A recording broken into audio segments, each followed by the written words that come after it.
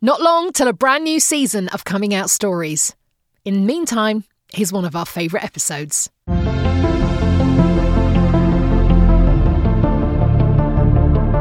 From What Goes On Media, this is Coming Out Stories. It's a podcast about one of the most important conversations of your life.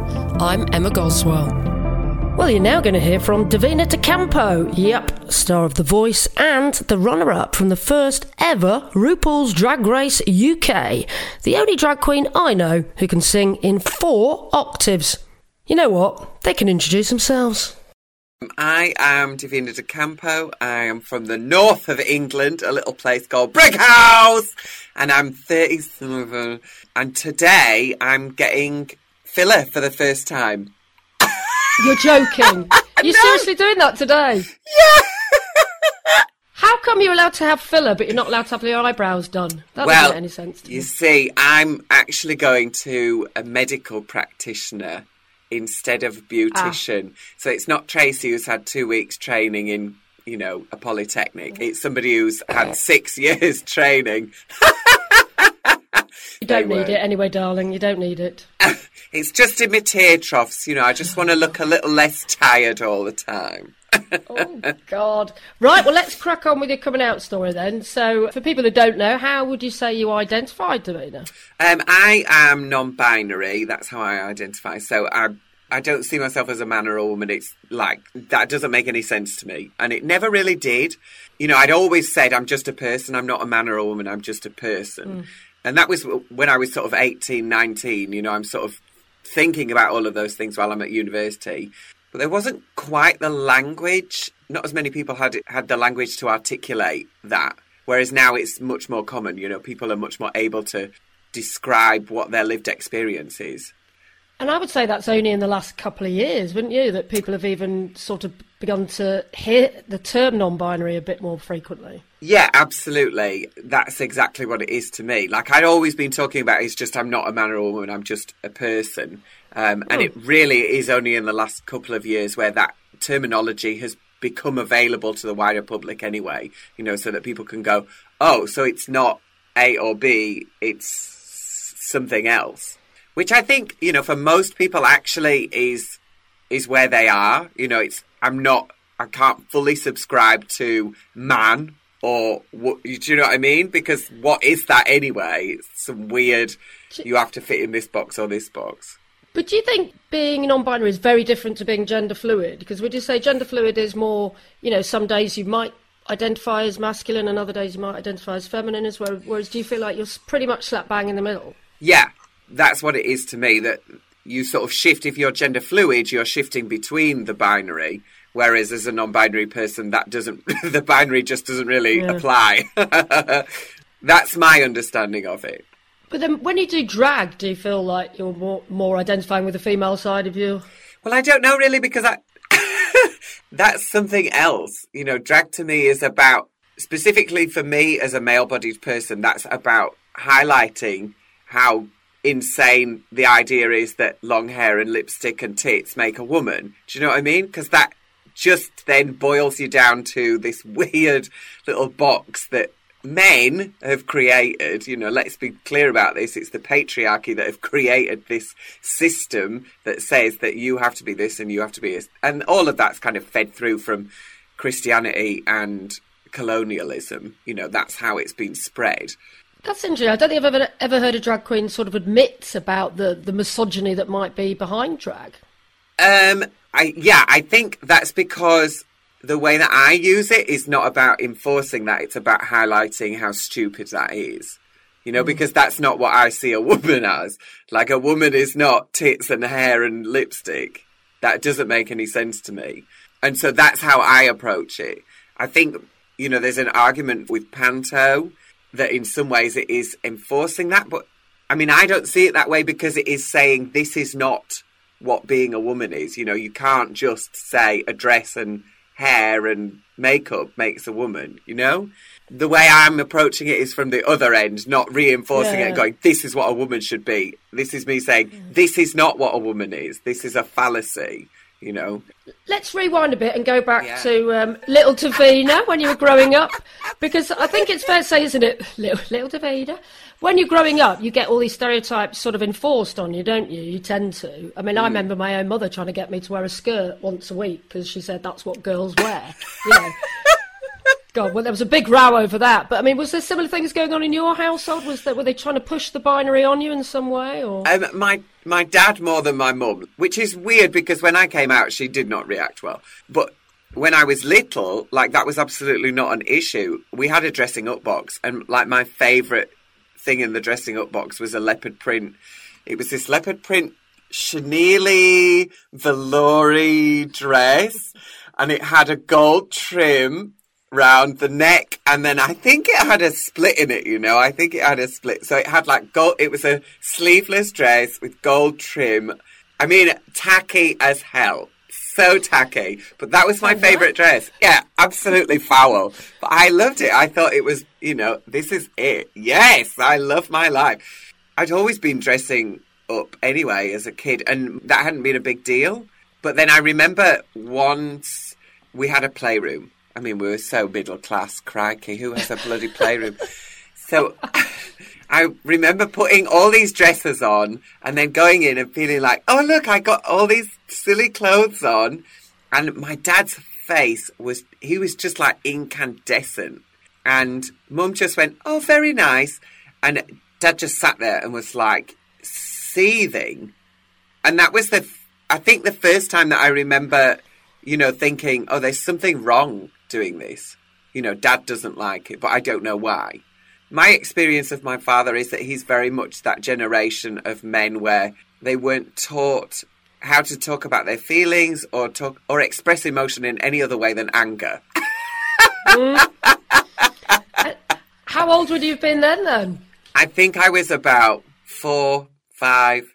I was really little. And then the older you got, I guess, are you getting any attitude in the playground for not conforming to sort of gender binaries? Yeah, not conforming was definitely a thing. For me, it wasn't such a thing at junior school. That was the thing. Like, junior school, that just didn't seem to factor into people's heads. So, you know, junior school for me actually was a really happy time. I felt well supported in school. You know, there were the naughty kids there, but somehow they didn't seem to have that much of an impact on me or my thinking or any of that stuff. So every time at school, I was singing in the choir. I was in the, you know, the little school show. I was learning violin. I was going to ballet class. So, you know, I was just dancing around like a Fruit Loop any moment I could get. That's why I was kind of confused when my mum was she reacted really badly when I came out. But she'd never kind of held me back from doing any of those things, you know? If ever there was a little queerdo kid, it was me. You know, I was like the absolute stereotype epitome of faggy little gay, singing in the choir, loving Barbara Streisand, get me that Barbara Dixon on the radio. I am loving all of this. Like the song that my brothers and sisters used to sing to me all the time in the car was, so macho, you gotta be so macho. And I was like, okay, why are they singing this at me? Oh, it's because I'm not. Great song, though. You probably joined in. Oh, God, I love your laugh so much, Davina. I could listen to it all day. So when you say coming out to your mum, I'm assuming you came out as gay then initially, did you? Yeah, well, I mean, we haven't really talked about non-binary. I just put that out on the internet. I don't feel like at this point anybody needs anything else from me. It doesn't change who I am. And we've reached that point in our relationships where actually, if you want to know what it means, go and look it up. But yeah, coming out as gay, we were in Ibiza. Coming out is a process. You know, it doesn't all just happen at once.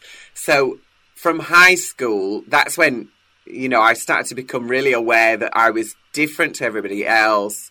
And there was something else going on for me that maybe wasn't going on for everybody else. I had loads of girlfriends, though. Like, I had so many girlfriends. I had, like, 30 different girls that I'd gone out with, maybe 40 at school. Like, I really went out with... Were you touching them? 1 or 2. Yeah, kissing. Absolutely. Yeah. Like, yeah, loads of kissing. Oh, my God, kissing all over the place. Give me a kiss. Absolutely. But, I mean, you saying touching, I mean, there was some touching. Yeah. That's all right. You don't have to tell me your intimate sexual past, Divina. I mean, I'm nosy, but not that nosy. Well, I'm quite nosy. Oh, God. Yeah, so some of that definitely happened. But even when I'd had girlfriends, I was saying, like, oh, I think maybe I'm gay to different people in my friend circle. So, like, year 7 and 8, I sort of said, maybe I'm gay, I don't know, maybe I am. But, I mean, I was so gay, like, I was practically skipping to school. That's how gay I was. I think, like, year 10 was when I properly came out to, like, my then friend circle. And then it was, like, just common knowledge. You know, everybody just knew, oh, he's the gay one. Which, I mean, everybody had known anyway. I'd been getting called batty boy and faggot and queer and all of that stuff from day one of high school. Really? Oh, yeah, That must have hurt. That must have hurt, though, right? Oh, yeah, like, that's what I mean. Like, junior school, it just wasn't a thing. And then I got to high school and suddenly, like, you're the one to pick on. So high school was really difficult. And because of Section 28, which, you know, when I was on Drag Race, I talked about that. It just meant that teachers didn't feel comfortable or able to combat it, you know? So even though they knew that it was bullying and they knew that it was wrong, their hands were kind of tied, because if they said, look, you can't bully him because he's gay, then they're saying that's equal to straight relationship, which the legislation specifically said that they could not do. So, you know, the homophobic teachers, which of course there are always homophobic teachers as well as supportive teachers, it gave them a free pass. And then the teachers who were supportive, it meant that they would really struggle. It just tied their hands and meant that they couldn't really do anything. So my way of dealing with that was, like, at high school, I'd put up with it for so long, and then I'd get to, like, 3-4 months, and then I'd just kick the shit out of somebody. You know, I would just go like, rah, and smash somebody's head in. And you literally had to fight them. Yeah. But it would just be the red mist would descend. I'd just go for somebody and smack them. And did you get in trouble for that then, or did it offer you some protection afterwards? It offered me protection afterwards for definite. Like, this is not me saying this is how you should deal with it. It's not a healthy way to deal with. No. Don't go around punching people. But I think with the culture and how things were at the time, it was one of the only ways that really was left to me to deal with it. But after I'd done that, whether it was lower school or upper school, I would go to the office and I would say, look, I've just done this. I think they were a year 9 or a year 10. I'm really sorry. You know, most of the time they would say, look, you can't do this. You know you can't do this. It's not acceptable. But unless someone comes and complains about it, there's nothing we can do. Fair enough. God. So, yes, so tough school times then. But you were mentioning that you were in Ibiza. Was this about when you were about to tell your parents, was it, in Ibiza? Yeah. So mum and dad at this point have broken up. We're on holiday with mum in Ibiza in, I don't know where it was, because I worked in Ibiza for 2 years, you know, when I was like in my 20s.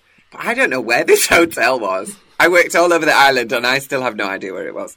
I mean, really, it could have been Clacton and I just didn't know. So I think it was Ibiza.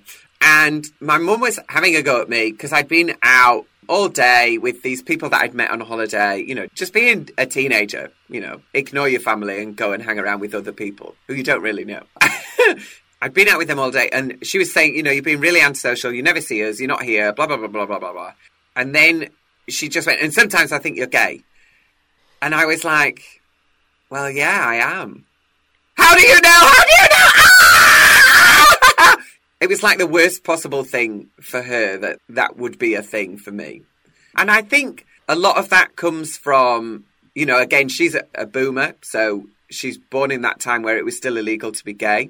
She'd lived through the 80s and we were in, you know, this would have been like 95, 96.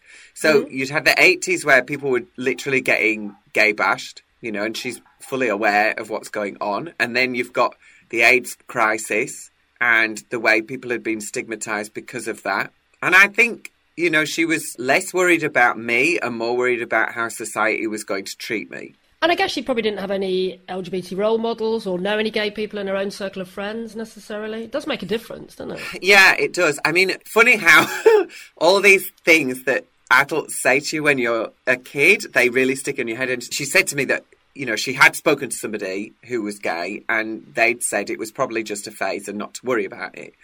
And, you know, I mean, how many of us have heard that it's just a phase and it's going to pass?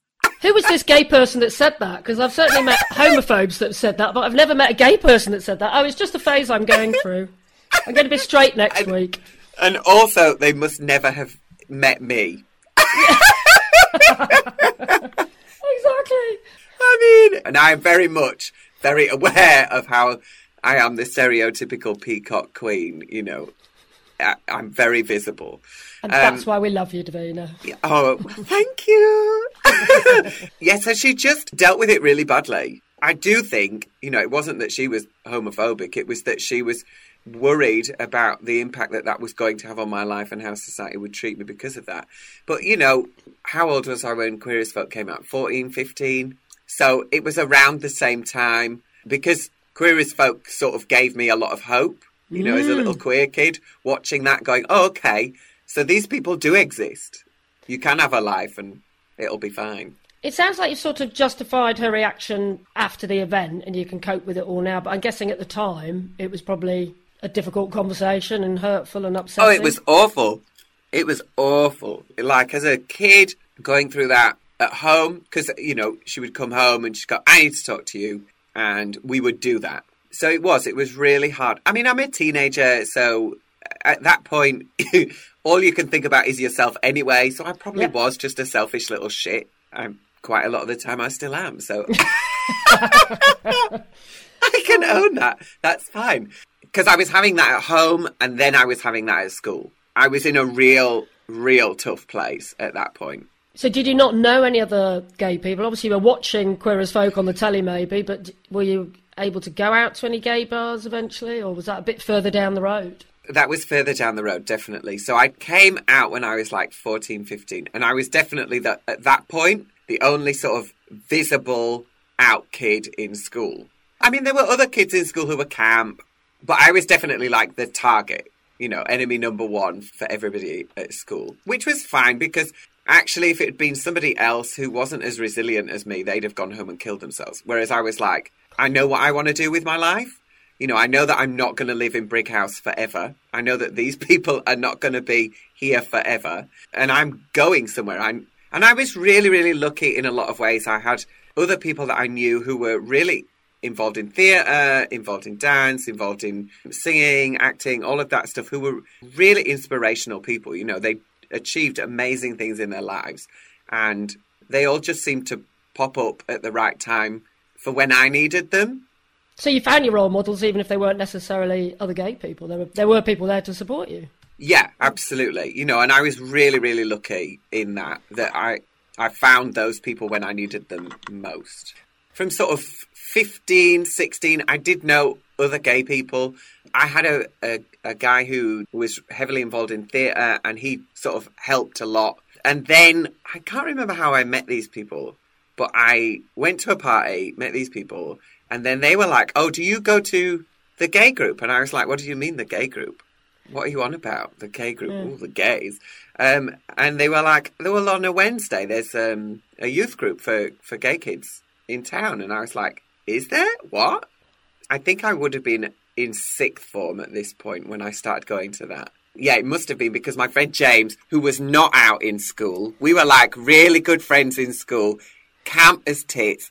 I love him to bits. But he was not out. I think maybe because he'd seen a bit of how I was getting so much flack. You know, so he was like, I'm going to wait until I'm not here and I'm at college somewhere else. And then I'm going to say, hey guys, I like it up the shitter. He also was going to this gay group, but I didn't know. And this was in Brick House? No, this was in Huddersfield. So then I started going to this gay group on a Wednesday. And then afterwards we would go to the gay pub. Because Huddersfield was one of the first places to have a gay pub outside of Manchester. The Greyhound had been there for like 30 years. It was like an institution in its own right. When it used to be that, you know, gay bars were really niche, you know, there weren't very many in the country. people used to drive from like Manchester to go to that pub or go to this pub or go to the, so people would drive for miles and miles to go to, there's a gay pub here, we'll go there tonight. Yeah, well, pre-social media, that's how we used to meet people, isn't it? That's what we did. Yeah. Yeah, I know, which is, weird. God, who would want to actually meet a real person? The germs. Oh, definitely now. Did you ever come out to your dad as well then, separately? That happened much later. So Mum had also kind of planted in my head that he was really homophobic, which, he probably is.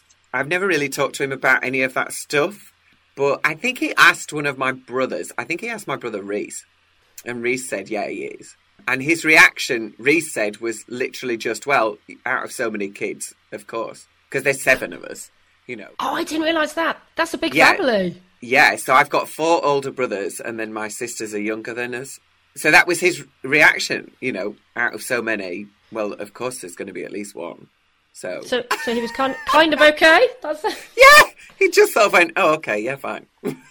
He was happy with the ratio there then, yeah. Yeah, and it's not like out of 7 of us that everybody needs to have children. That really does not need to happen for the planet. So, I'm doing my bit for the ecosystem here. Oh, and what were your brothers and sisters like then? Fine. Yeah, everybody was fine. Hugh had some issues around it, but I think it's because at the time he was heavily into the church and the teachings are really mixed and confused in the Bible. Because all of there's these 7 passages that they talk about homosexuality in the Bible. And like, if you really look at those and the context of them, they're all tainted by power relationship. Not one of them talks about a loving relationship. They're all about somebody's holding all the power and subjugating somebody else, But those are the passages in the Bible which are always used against gay people. But if you really dig into them and actually look at the context around them, well, actually, this isn't talking about 2 people who love each other. This is talking about somebody raping somebody. Okay, we probably shouldn't do that. This is talking about somebody who owns slaves, who shouldn't fuck their slaves. Just don't own slaves. So I think there was, some stuff about that. And we'd had a bit of a sort of fractious relationship anyways. But now nobody cares. Nobody cares. And sometimes on this podcast I talk about coming out at work because, for some people it is really difficult and it's, there are a lot of boundaries in a lot of industries. But I'm guessing being a drag queen isn't one, really. No, absolutely not. But I was a teacher before this, in a former life. I was working in schools teaching. I think as a gay person in a school, you have to be a bit more careful than a straight person because it's so easy for somebody's parent to get the wrong end of the stick and then suddenly you're a paedophile and you're sacked and you're under investigation, all of that stuff. So I was very careful about talking about that stuff in school and I would approach it in different ways. So one example was we had a student teacher. I was talking to them and they were talking about something and they went, oh, that's so gay. And I was like, when you feel the rage, the absolute rage. And I was like, ha, okay, bye. So instead of me doing that, I spoke to the head of PE instead. And I said, look, I'm not being the Rainbow Ranger here, but I think there's an opportunity here for you to have a conversation with this person so that they don't use damaging language. God, what exactly? Normally you have a battle with kids doing that sort of crap, don't you? You shouldn't expect the teachers to be doing it as well. Yeah, exactly. And that, the thing is, there's certain words that people use and they just don't think about the connotations of it.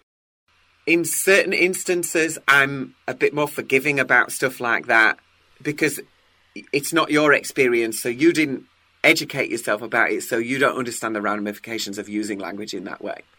But that isn't a free pass for carrying on to do that, So once you're made aware of that, actually you need to be aware of it and alter your language. So when you were a teacher, did you have? You must have had LGBT students who you could probably spot and maybe see were struggling. Were you able to advise them, or was it just a bit difficult? Really? Yeah, absolutely. If kids come and talk to you, it doesn't matter whether they're LGBT or whatever. I think teenage years are just incredibly difficult for everybody, and then you add on you're different because of X, Y, Z, whatever it is, it makes it even more difficult. Most of the kids are fully aware of what's going on with me. They absolutely know.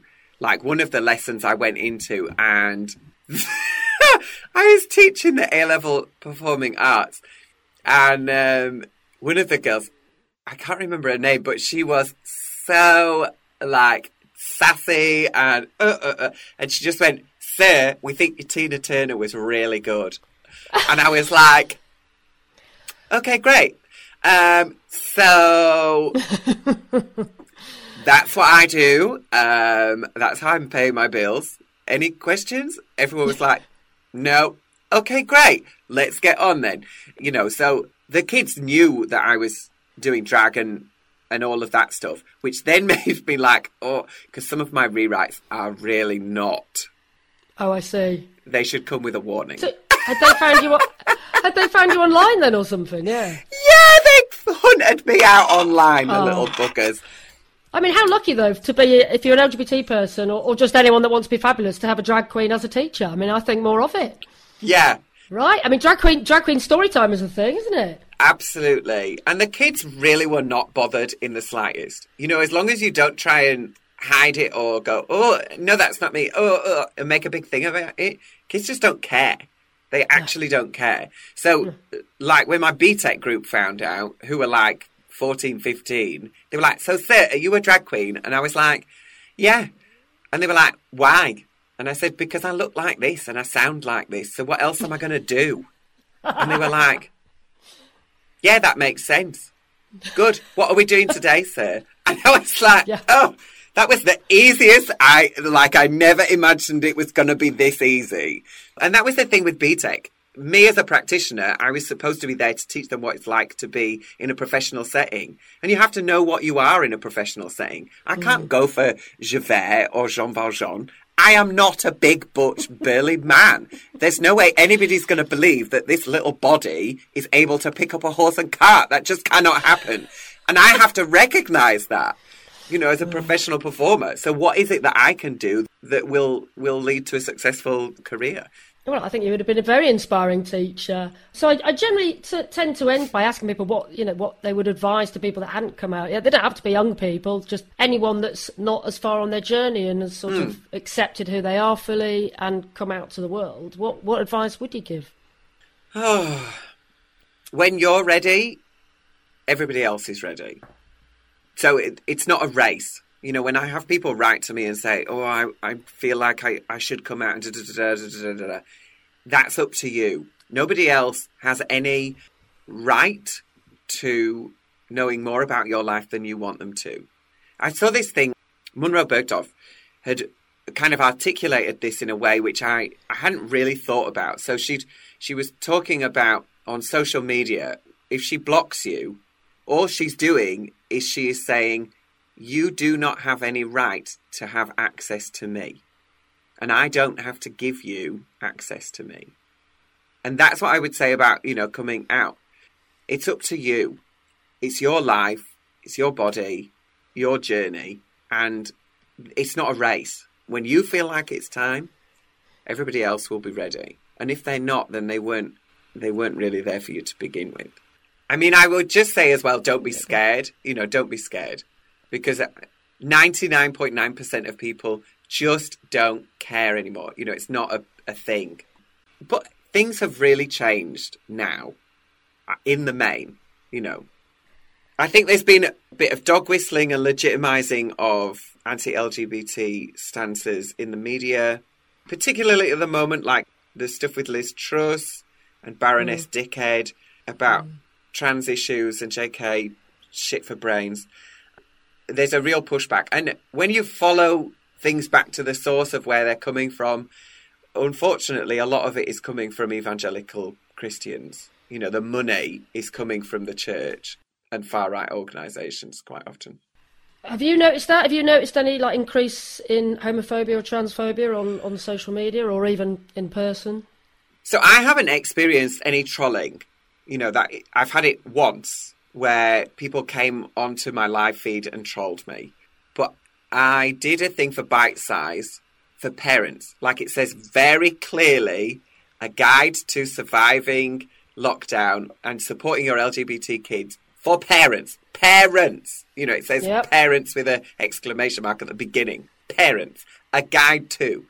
And the the amount of abuse I have received online because of doing that, because people can't read, for a start, and they're going, you're trying to indoctrinate children. You know, when it's very clearly a resource for parents. I feel a bit like, 3-4 years ago, there would have been less of that. But there has definitely been a shift in the last 3-4 years to legitimising those views again. Yeah, just goes to show, even though we couldn't march the streets this year, there's always a need for pride, right? Always. There is still a lot of work to be done. And just because people, we're really lucky we live in Manchester. It's a very open and accepting city.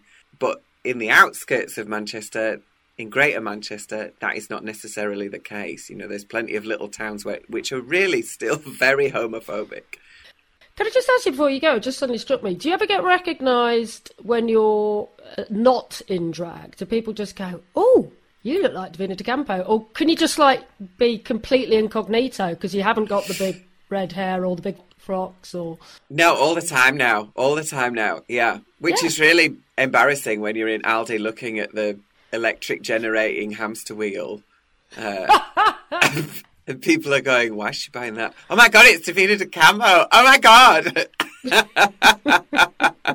Yes, it does happen a lot now, which is weird, but, nice.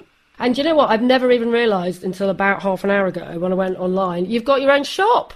She's got products. Oh, of course. Yeah. You've got posters, you've got enamel badges, you've got it all going on. Oh, yeah. I mean, all of that is in America, and I'm just now having things here in the UK as well. So you're not having to wait 3 weeks to get stuff.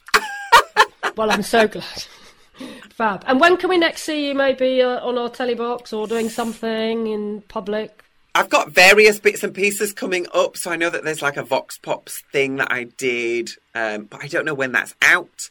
I mean, I just seem to pop up at the most unexpected moment. So...